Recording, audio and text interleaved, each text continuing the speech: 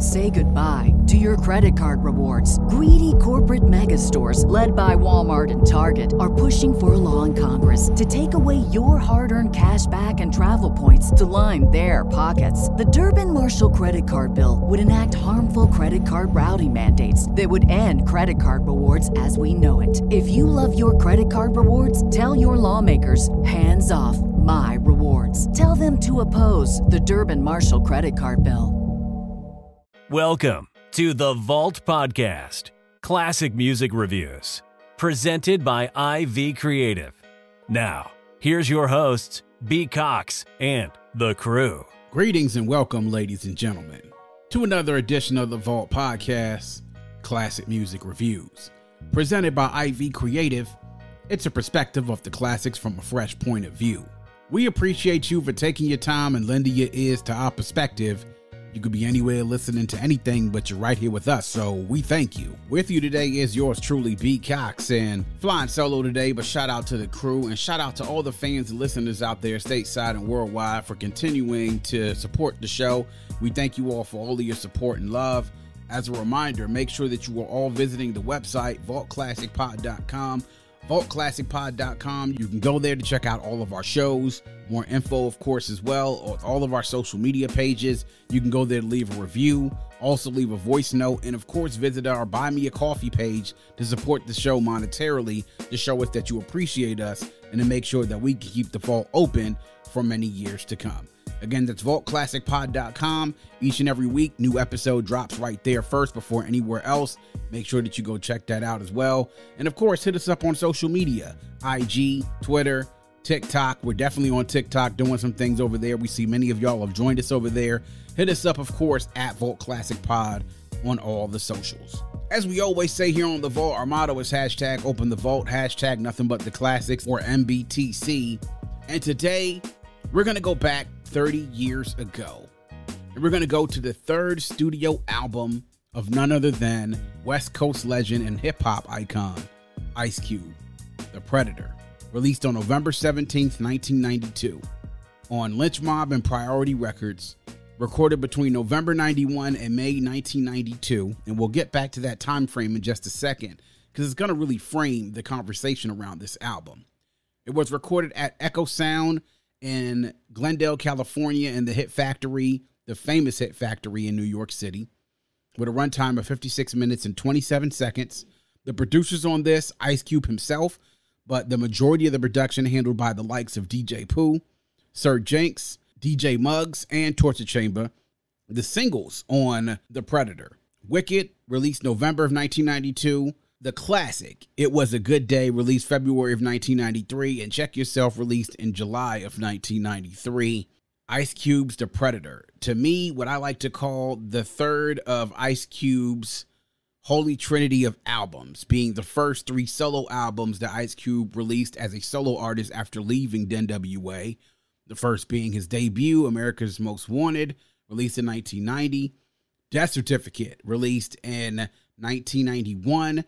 And then this album released in 1992. And you got to think about the run that Ice Cube had been on between 1988 and 1992. We're talking about 5 years in which where he released as a part of NWA and then as a solo artist, he ended up releasing Straight Outta Compton with NWA. Broke off as a solo artist, released America's Most Wanted. Then did Kill at Will, which was an EP.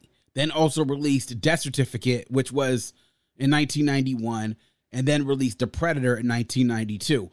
He was on a classic scorcher, as they like to say. He definitely was on a hell of a run and was making probably about as good of a run of music in that 4 or 5 years as any hip-hop artist has had throughout the history of hip-hop. And you could line up a lot of artists out there that have had some great runs, consecutive years running from 1 year up until 5 years later, to put out albums and content that hit the spectrum on all the different marks in which you want hip-hop albums to be. And considering the time frame and how competitive it was during this time, this was really, I would say, a catalyst when we start to talk about that time where the East Coast was no longer as dominant in hip-hop and now was starting to shift over to the West Coast. I would say that a lot of people would point towards Dre and the G-Funk era and Death Row being the catalyst for that. But I say don't count out Cube and his influence as well. To see Cube and also acts like Cypress Hill and also acts like Too Short start to shift that focus over to the West Coast. We saw that there was great hip-hop over there on the other coast as well, sort of helped to bridge that gap to where, all right, it's not just great hip-hop over here in New York. There's also great hip-hop over here on the West Coast in California. And as we will further learn out, also great hip-hop in the South and all across the country in between and what we call flyover country. But The Predator, a great album, really an album that was created during a time. We talked about the time in which it was created. It was recorded between November 1991 and May of 1992. So let me talk about the scene. If we're talking about California and Southern California, Los Angeles, what's happening during this time? Now, for those who are familiar with the album will know, and if you're familiar with Ice Cube, you know that, people will peg Ice Cube as this gangster rapper, and he was part of probably one of the groups that made gangster rap probably legendary within hip hop and NWA. I mean, obviously, there's no disputing that. But one of the things that I think that we sort of forget about Ice Cube is that he was very politically charged. And while there is quote unquote gangster rap elements in his music, there's also lots of elements of political activism and commentary in his music. You can hear that in each one of his albums, in America's Most Wanted, in Death Certificate. And it's much more prevalent, I would even say, here in The Predator because of the scene. And let me paint a picture for those of you all who don't know what was going on. In March of 1991, the Rodney King case happened or started. That whole thing started where on video, Rodney King, who was a motorist, was beaten up and arrested by 4 Los Angeles Police Department officers. It was captured on tape by someone who was observing from, I want to say maybe from a residence from where this happened at. He obviously at that time was under the influence of drugs. They were seen beating him with billy clubs, that famous grainy videotape that everybody sees of them beating up Rodney King. And everyone thinks, okay, this is the thing. This is something that's been going on in the communities and communities of color and black communities, specifically in LA, as the narrative was being painted that these things between the black community and also the police department and misconduct and also mistrust between the two. That is, okay, finally we have something on camera that will show this is exactly what the hell we've been telling you about what's been going on. It should be easy, right? Well, 1992 rolls around, and in April of 1992, those 4 Los Angeles Police Department officers are all acquitted by a jury of the crime of assault and whatever other charges they had on them at that time. Now, as a result of that, Los Angeles figuratively and literally caught fire. Hence the start of the LA riots in 1992. 30 years ago, it's hard to even believe that it's been that long. So as Ice Cube was finishing up this album, that's when the LA riots are actually happening. And that's when the verdict was announced, which sparks off the LA riots. So in addition to the footage being released and the trial happening, this really shapes a portion of what would become the subject matter of The Predator, which is Ice Cube's album. And really, you can hear it throughout listening to this. So that's really the scene of what this album was created around. And as you get into Ice Cube, obviously he's very political in a lot of his raps, even though people started to paint him as like this gangster rapper. But he's a guy who's very conscious, very self-aware. There is, of course, at this time, around the time when he would have converted over to Islam, was very self-aware at that time. And you can tell by interviews that he gave to a lot of news outlets during that time, somebody that you're dealing with, someone who is very self-aware, very intelligent, and also very cognizant of the atmosphere in which this music is being released. So now let's go ahead and get into it. First thoughts and reflections. So my first thoughts on The Predator. Now, this coming out, of course, during this time, I had limited access to being able to hear the whole album, obviously. When it came to albums like this, especially with artists like Ice Cube, it was sort of give or take whether or not I could actually get the whole album, in front of me. But what happened is that I heard a portion of it sort of being with one of my friends from the neighborhood, and his older brother was playing it in the car with us. And so I heard bits and pieces of it. Obviously, The singles are the songs that you hear from the album that stay with you. And It Was a Good Day. I mean, what else do we have to say about that? I mean, it was a song that became a huge hit. It's probably, if you want to talk about the biggest hits in Ice Cube's career. Now, I know that there have been other ones out there, like, you know, the Do It on the Next Friday soundtrack and We Be Clubbing and all the this is probably the biggest hit of his career. I mean, let's be honest. I mean, this is the song that when we talk about you close out a concert with, or you're in closing up a concert with, It Was a Good Day is Ice Cube's magnum opus song. I mean, that's his standard. That's going to be the song that we know Ice Cube by, especially those of us who grew up during that era. But I didn't hear really this album in full probably until I got into middle school when I had my own Walkman and was able to actually buy the tape. And I found the tape in a Sam Goody somewhere. And I was able to get it actually at a pretty good price because then things were starting to move over to CDs. And I grabbed this tape and started listening to it. And obviously, once again, blown away by listening to it, listening to the lyrics, listening to the production. Ice Cube was somebody that you know was definitely well respected within the game. Even back then, not being as aware as I am now as a 40-year-old, you know by listening to it and knowing that he's talking about what's happening in LA, what happened with the environment around the Rodney King case and the riots and what's going on with race relations within the city in regards to the police department and all the things that have happened between them and the Black community and the Latinx community. I was aware even back then that that's some of the things he was mentioning. But then obviously a lot of the other rest of the album that wasn't politically was a lot of what I pictured really classic West Coast rap to be like, painting a picture of what life in Southern California was like. Like I always talk about, you know, when I would listen to albums from DJ Quick and albums from Dr. Dre and Snoop Dogg and even artists from Oakland like E40 and Too Short and Yuck Mouth and Spice One and Richie Rich, I kind of envisioned what life in California would be like. This was just a part of continuing that experience of what I thought life in California would be like instead of just watching the videos on BET and MTV. When I really dug into this album later on, when I got into college, this actually became a part of my discussion in a class when we were talking about it during political science. That's when I knew that this was just beyond just the regular, oh, okay, is this a classic hip-hop album? Is this a good hip-hop album? What does this mean about gangster rap? Ice Cube, is he good for hip-hop or not? Does he disrespect women or not? It became a bit of a deeper discussion in regards to what was happening at the time when these flashpoints in history and what were the musicians and the celebrities and the tastemakers and then eventually the activists at the time saying, and how were they saying it? So that's when I knew it was just deeper than just, oh, okay, what you're hearing through your Walkman for your entertainment, for you bobbing your head, or for you to ride to when you're on the freeway.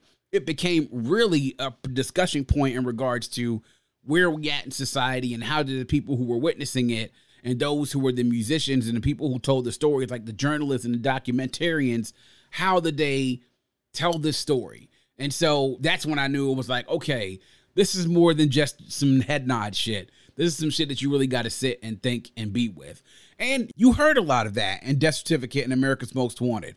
But the environment in which this was created in, I felt like this was much more, it was almost like you're at the front lines right there in the riots with him. And so that's why I think this album kind of hits me a little bit harder. Like America's Most and Death Certificate, when you compare that to this, I mean, lots of people will say, obviously, they think that those two are superior to this. And I think I would agree with that.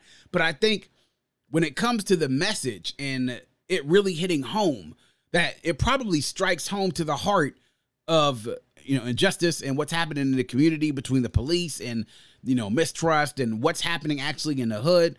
I think this probably hits home a little bit harder for me personally than those two do. Beyond just all the layers of all the content and what it means, this is an incredible album. I mean, the production on here by DJ Pooh, by DJ Muggs, by Sir Jenks. Jenks obviously did great work on Death Certificate, and Muggs coming to add his influence at this time. Cypress Hill was debuting not too long before, and they were coming up and following up, and this is a time when they were becoming very popular, and DJ Pooh starting to also come into his own as a producer.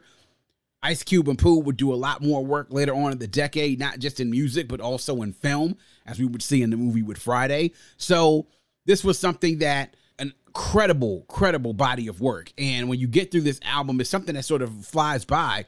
50-something minutes here. I mean, you would think. Say goodbye to your credit card rewards. Greedy corporate mega stores, led by Walmart and Target, are pushing for a law in Congress to take away your hard-earned cash back and travel points to line their pockets. The Durbin-Marshall credit card bill would enact harmful credit card routing mandates that would end credit card rewards as we know it. If you love your credit card rewards, tell your lawmakers, hands off my rewards. Tell them to oppose the Durbin-Marshall credit card bill. And what I also loved about it is the fact that these skits that are interspersed throughout the album that speak to the themes of the album and really kind of go towards the mindset of the artist and what the message is he's trying to accomplish. We talked about that with a few other albums this year. And to me, that was brilliantly done. Because I think to help to spread the message throughout the album, you do things like that and using these talking points where you hear like the focus groups with the congregation and also the talk shows and then the talks with Minister Farrakhan and with Malcolm X sort of help to drive home the point in which they're trying to make. But really, lyrics on here, Cube, this sort of helps to remind you why he was considered and is considered one of the best MCs of all time, not just on the West Coast, but period. And production-wise, just completely, just utter fire. So, gotta love that. I love the fact that the production on here sort of mirrors what you heard somewhat in America's Most Wanted. And then also, I think it's a lot more closely to what you get in Death Certificate. But the sampling on here, I always love to be able to hear the drums on these Ice Cube's records. Like, I love hearing the way these drums sound on here. They always hit so hard for me. And for me, that just kind of just hit the impact of the music just hit so much harder for me. Highlights and lowlights. So highlights. I mean, obviously, as I mentioned to you, the singles. It was a good day. And when we talk about the best hip hop tracks of all time, there's a short list, right? I mean, you could sit and you could probably take, I would say maybe 20 to 30 tracks all time and say if you're going to make a list of your top 10 to 15, there's probably like 30 tracks in contention for that. And I think this is one of them. I mean, probably one as good as any storytelling rap song out there. Up there with any Nas song, up there with Children's Stories with Slick Rick. I mean, it is as good as a narrative rap that you're going to get out there that's ever been created. And it's something that to this day, when you hear that beat drop, produced expertly by DJ Pooh, and you know that song, so many of it know it word for word. It's on the short list. It definitely is on the short list for one of the best rap songs of all time. And it's something that now, 30-something years later, when we're listening to it now, it still gives you that feeling and lets you know, like, this is Ice Cube definitely right there at the top of his game, like storytelling at its best. Right there, definitely at its best. Check Yourself and the album version of Check Yourself featuring Das EFX. The album version of Check Yourself produced by DJ Muggs is one thing, and you listen to it, but then you also remember the remix version that's probably a little bit more popular with everyone else that sampled that Grandmaster Flash's The Message. Again, nice wordplay by Ice Cube there. One of his best tracks you talk about as far as all-time best Ice Cube tracks. This is, again, on the short list of Ice Cube tracks. Another one that's right up there that is you can put up there that's on his greatest hits. As a matter of fact, I think when they put out his greatest hits album, I believe in the late 90s, this was actually on there as well. At least the remix was. And Wicked, featuring John Jaguar, which, has that reggae feel to it. Produced by Torture Chamber is, I love the song. It has a great feeling to it. To me, I think it is a great way to reintroduce music right after they do the I'm Scared skit, which has the talk show skits of talking about people who are saying that, they're scared to go out in the world and they're not racist, but they are concerned about these type of things. It sort of harkens back a little bit to like the way that you hear language nowadays, how things are in society, and to have a song like Wicked follow right back up into that, I think is perfectly done. When you get into the rest of the album tracks as regards to highlights, I mean, the politically charged tracks on here, When Will They Shoot?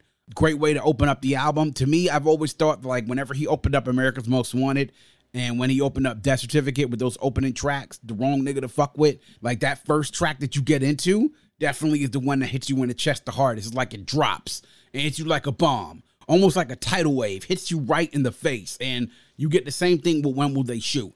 We had to tear this motherfucker up. I mean, just to be able to listen to the words that Ice Cube spits on here in regards to the situation with the Rodney King situation with the cops and what people were thinking during that time. And, you know, the commentary around that was all around, hey, like, why are you doing this stuff in your own community? And it kind of goes around, and he speaks to that in the song, goes back to the Martin Luther King saying that, you know, the right is the voice of the unheard. And so I think at this point that black people were tired of not being heard, and this was the last straw. You had somebody on camera, they still got off. Now do you hear us? So, but it's a great song though. But other songs like Who's Got the Camera? Oh man, Who's Got the Camera? Such a powerful song, because again, in this new age, we talk about like a song that stretches out and retains relevancy for years afterwards. Look at all this footage of stuff that we have now, or crimes that are now being captured on camera, whether it's by the police or otherwise, when before, you know, when we didn't have the technology, whether it was camcorders or whatever it was that we had, where nothing was captured on anything, that things would go on and nothing would happen. But now it's like we're able to get everything on camera now. And even back then, Rodney King stuff happening on camera was something that at that time was unheard of almost. Like being able to catch footage like that, to be able to catch a crime like that in progress, crazy. But the messaging around that, though, around Who Got the Camera, and an incredible song produced by Sir Jinx, was awesome. Around just not the actual political tracks, gotta love songs like Dirty Mac and Don't Trust Them, based partially around dealing with females in the opposite sex. But then also showing his creativity as well, taking us in a place where he talks about doing something like Gangsta's Fairy Tale, or taking a lot of these, you know, fairy tales and children's stories, and then flipping them around, giving them a gangster twist, you know? So it sort of cracks you up a little bit, but you know, hey, you got to give Ice Cube his props for being creative once again, and sort of like taking something which we consider to be pure and uncorruptible, and then taking it and then making it like, oh no, in the real world, this is the way shit really would be. This is your nighttime fairy tale and your story. So shout out to Slick Rick, obviously. I mean, I don't know if this was a ode to him or not, but definitely is something that, hey, you got to have to sort of keep that in mind. Other songs, though, like Now I Gotta Wet Ya. I mean, like, these are like these songs we talk about. One's more of a gangster feel on them. Now I Gotta Wet Ya and The Predator. Sort of like this mix that you have in there. Like a little bit of gangster, a little bit of political activism, a little bit of talking about real life stuff when it comes to women and life in the hood. Like, it sort of paints the complete picture of everything as life was back in 1992. That's part of the reason why I look at this album and say, like, you know, when it comes to this, it's like, you know, this is about as complete as you get, to me personally. It's about as complete as the album you get, because you're touching all the subject matters, and also the production is matching the effort by the MC on here. And that's one of the things that I have to commend Ice Cube for early in his career, is he was always good about getting the producers, whether it was Jinx on Death Certificate, whether it was the Bomb Squad on America's Most, and then also getting Pooh and DJ Muggs to come on here to provide the production on here. He always gets the producers to match his effort. And they also create that soundtrack that will keep the listener engaged and keep everybody wanting more. Notable quotables. So my notable quotable, unsurprisingly enough, actually comes from We Had to Tear This Motherfucker Up. And it comes from the second verse of the song. I got a Mac 10 for Officer Wynn. Damn, his devil ass need to be shipped back to Kansas. In a casket, crew cut faggot. Now he ain't nothing but food for the maggots. Lunch, punch, Hawaiian, lion. Niggas ain't buying your story, bore me. Tearing shit up with fire. Shooters, looters. Now I got a laptop computer. I told you it would happen and you heard it, read it. But you all called me was anti-Semitic. Regret it? Nope. Said it. Yep. Listen to my big black boots as I step. Niggas had to break you off something, give Bush a push. But your National Guard ain't hard. You had to get Rodney to stop me, because you know what? We would have told this motherfucker up.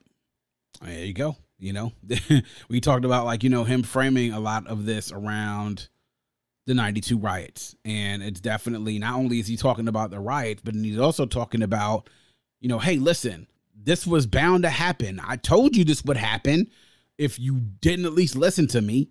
and you heard what I said, you read it, and then you called me and for certain words that I use. When I reference certain people, you all called me anti-Semitic. Also very, very interesting that this is the message in this song, considering what has happened recently with all the stuff that has happened with Kanye West and also with Kyrie Irving, and him also saying, do I regret that I said it? No, of course not.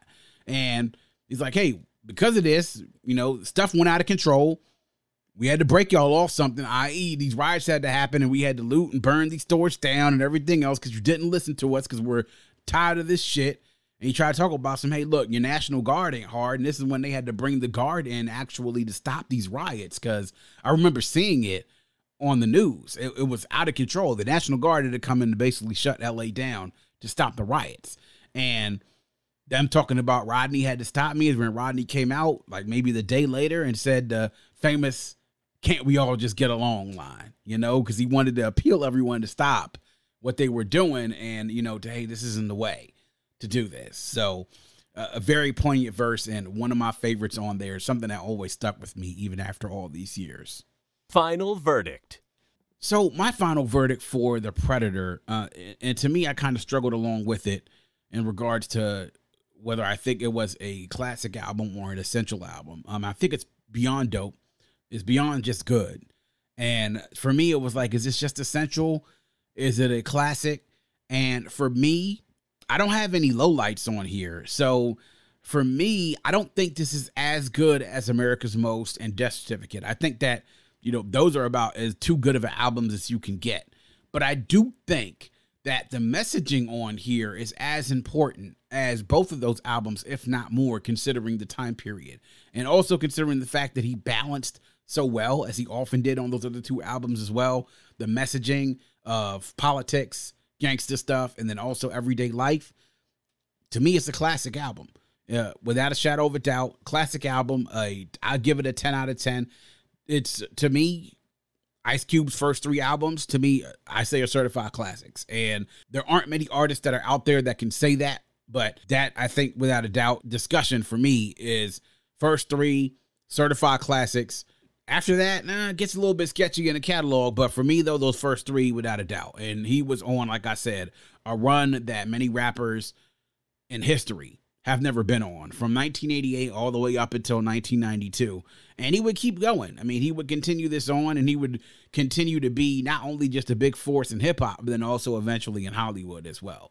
It all started back here. This time, Ice Cube, they considered him to be a menace, and he was definitely wearing the hat proudly and was saying that not only am I going to be a menace, but I'm also going to be informed and educated, and I'm going to educate my people.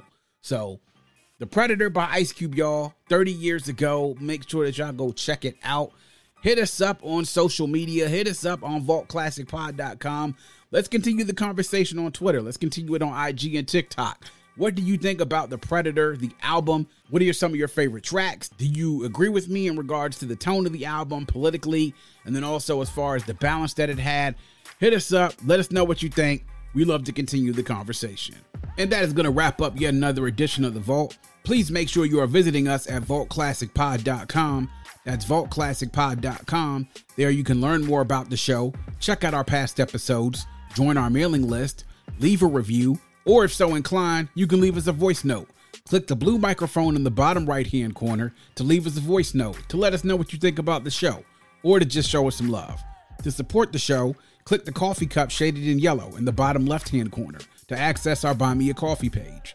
On Buy Me a Coffee, you can give a small monetary donation to support the show to ensure that we can keep the vault open for many years to come. You can also visit us on social media at Vault Classic Pod on IG, Twitter, and on TikTok.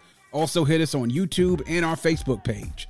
Like and follow us on social media, subscribe to the pod and the YouTube channel. We do it here all for you. We appreciate the support, and if you have a friend, tell a friend, and make sure that that friend tells a friend. Always remember to keep your headphones on and your music loud, but not too loud. And as we close, we'd like to remind everyone to dream big, because dreams are the basis for creation. Always create, motivate, and elevate, because you were never destined or created to stay stationary or ordinary in this life. And on that note, we say peace. Thank you for listening and coming into The Vault.